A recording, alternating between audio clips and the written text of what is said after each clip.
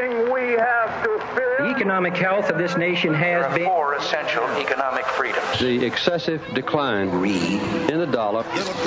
So late rally on Wall Street. Too big to fail. Grow the economy. Growing the economy. It's amazing what's been going on with the economy. Welcome. This is Money Talks. Money Talks.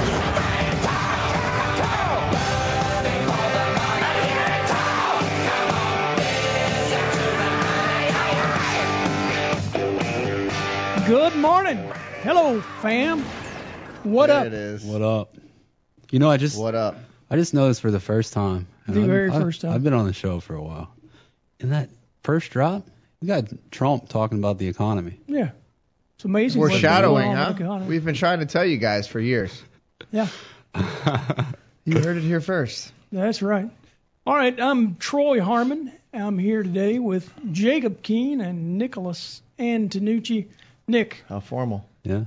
Nick, I usually go through everybody's designations except for my own. You got a couple, right? CVA, CEPA.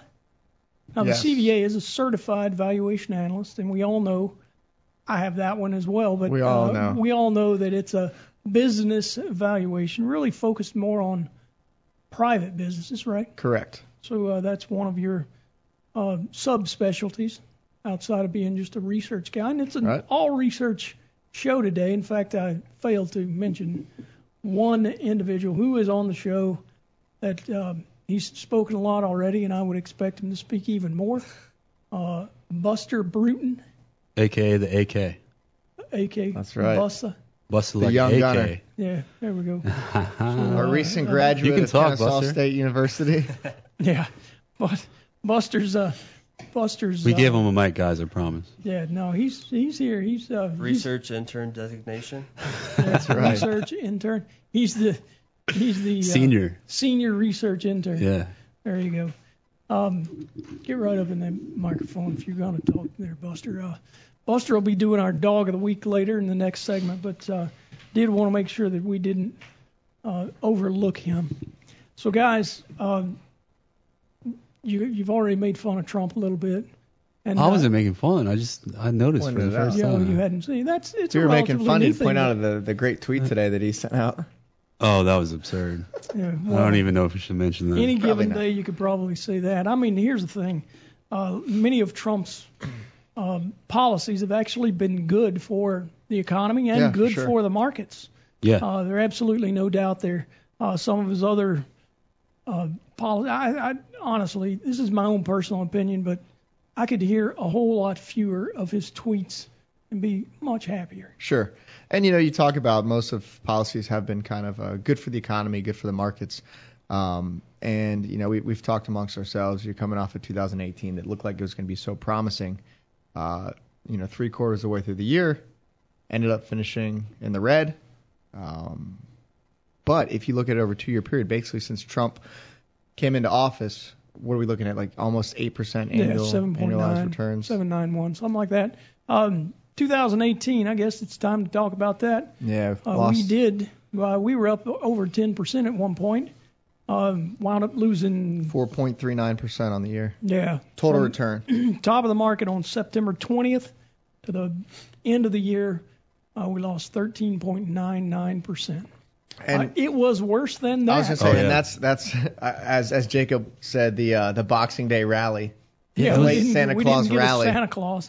Of course, I'm a maniac, so I was checking everything. Even Christmas Eve was wild too. Oh yeah, absolutely. Yeah. Down on Christmas Eve, and then 5% day the day after Christmas. One thing I'd point out is during those times of the year, most of the traders are not really involved. Most people are on vacation. Yeah, volume tends to be pretty light. Yeah, so that's when we joke that the interns are in charge at all the hedge funds. Yeah, that's right. I usually call it amateur hour. Yeah. And I think it's a fitting note. Well, if it's amateur hour, are we closed next year during those times?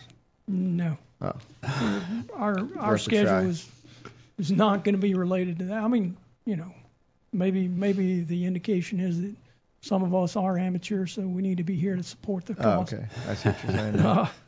Anyway, this week didn't get very much information, but Thursday did kick off mortgage applications, which is a weekly thing. 4-week moving average Purchase applications ticked up by 0.5%. Refinancing dropped 0.1%, driven by 10.6% decline in refinancing. Man, this is just a horrible time. Yeah, it's for mortgages, right? Yeah, especially being a holiday week. Who's going out there and closing on a home? Nobody. It's seasonal. I mean, that's the thing. Sure. There are some people that'll buy a new house. Now, I right will say before the holidays, but they're very few. I will say in the past few weeks, though, as you've seen rates come back down, you have started to see mortgage applications pick up. Yeah. As you would expect. I know we've talked about it on the show the past few weeks where you're out, Troy, but it's something that always kind of surprised me. You'll see mortgage rates fall 10 basis points or something, and you'll see a spike up in mortgage applications, or even if let's call it 20 basis points. How many people have been sitting on the sidelines over 20 basis points? Yeah, I don't know. Staying away from home ownership over 20 basis points. Well, maybe that's part of the pitch from the mortgage broker. Yeah, but they're always going to be pitching that. Yeah, I don't know. The mortgage broker's only there to sell the mortgage. Yeah. Trust me, they're not going to talk you out of one. Well, speaking of rates have been interesting lately, right, guys? Yeah. Well, let's tie it into this. Mortgage rates, 11 basis points lower, 4.5 on a 30-year average, right? Right. So kick it off. What do you say about the interest rates? Well, I mean, we've seen an inversion in the curve in multiple points, Yeah, right? not the 2-10, which we look for normally. No, But near term. Yeah, it's internal. It's weird. The 1 year is higher than the 2 year, Right. which is higher than the 3 year. Yep. I think it's higher than the 5 year. Yeah. It I was is. gonna say all the way out to like 6 or 7 even. I don't know how much further it is than the 5, but I do know that the Treasury curve looks confusing. But there is definitely some inversion. And when did it happen?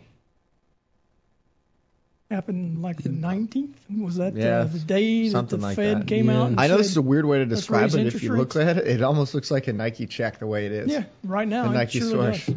does. That's what I'm dubbing it. It's not the swoosh classic curve. inversion, the Right. 2-10, or 2-10 being negative, where the 2% is higher than the 10%, or 2-year maturity is higher than the 10-year maturity rather.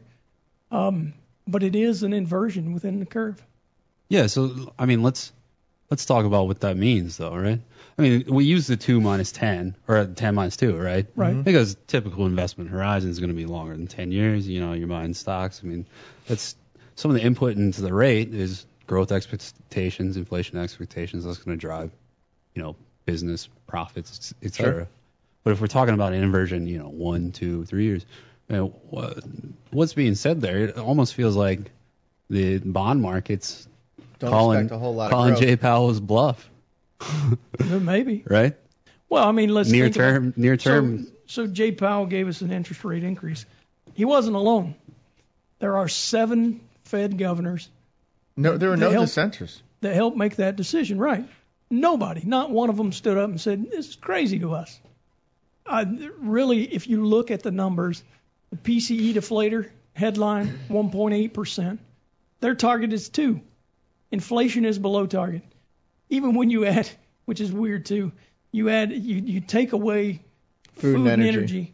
It goes up to 1.9%. Usually you take away food and energy, which are considered too volatile. So, in this case, they were obviously lower. Yeah, and you think about where energy prices, where oil prices have been. That was what the big difference was.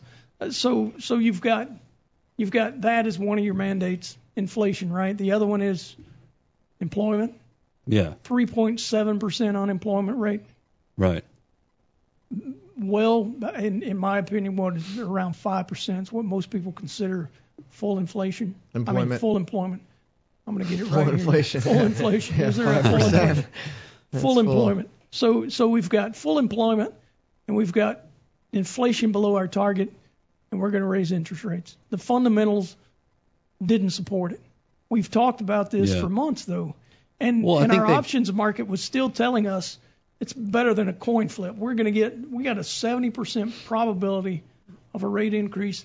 When you heard the commentary from the Fed governors individually, which still kind of I struggle with trying to understand why they let them out there when you have a consolidated policy, I would think. But Well, we'll they get don't some always. details next week. We get the minutes next Wednesday. Yeah. And then But tomorrow. But it's just weird to me. I mean, the market was saying all along, yeah, we're going to get it. Now, granted, usually when you're that close to an interest rate decision, you have a stronger signal. If it's going to be positive, it's usually in the mid-90s probability, but here we were.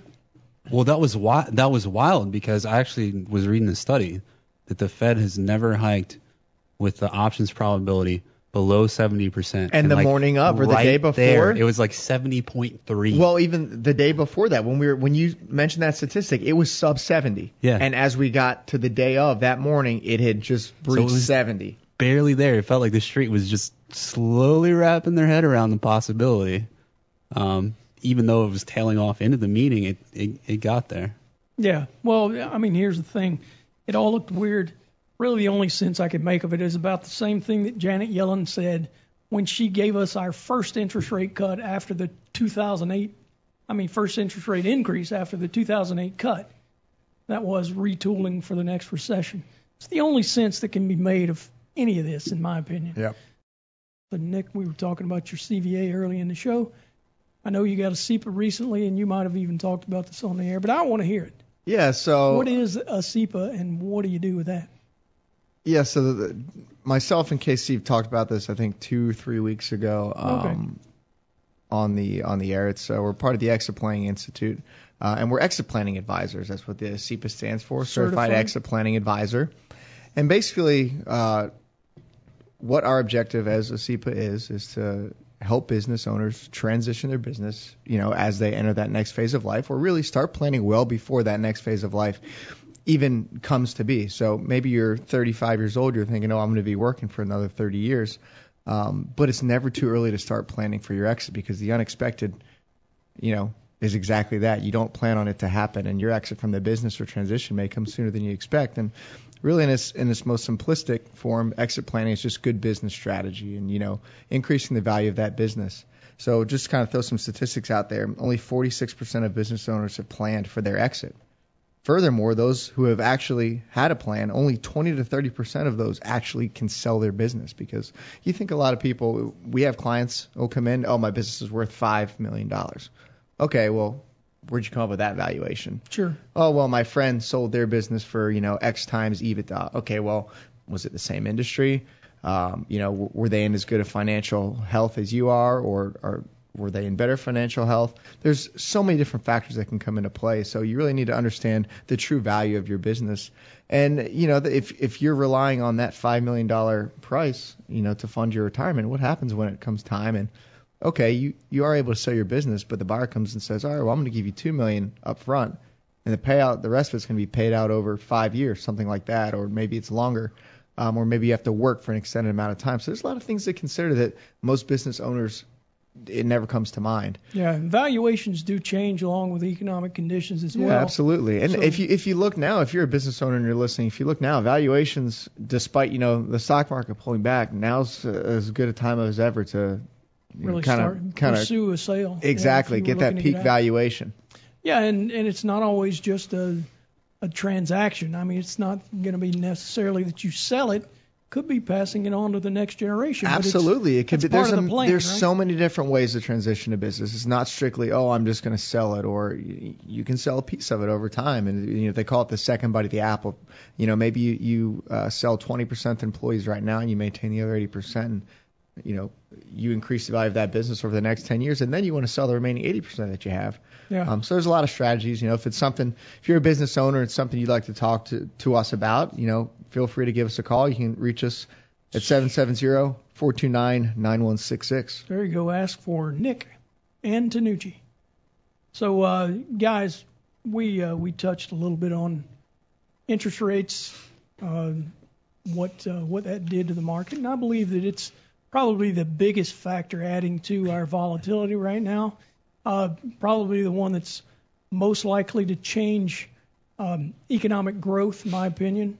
It surely changes valuations. Nick, you just talked about valuation, and what's one of the big things that you got to have, and it's cost of capital, which is what we use. Let's face it. You buy an investment, and what have you bought? Theoretically, you've bought a stream of cash flows. If you buy a business, you should have a long-term stream of cash flows. And what are those cash flows worth? Well, They're all futures, so we don't really know exactly what they'll be. But in order to get them back to a present value, you have to use the cost of capital that is used to purchase them. Right.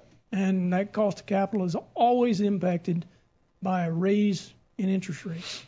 The Fed's rate is usually the base building block to the interest rates that a bank will lend you.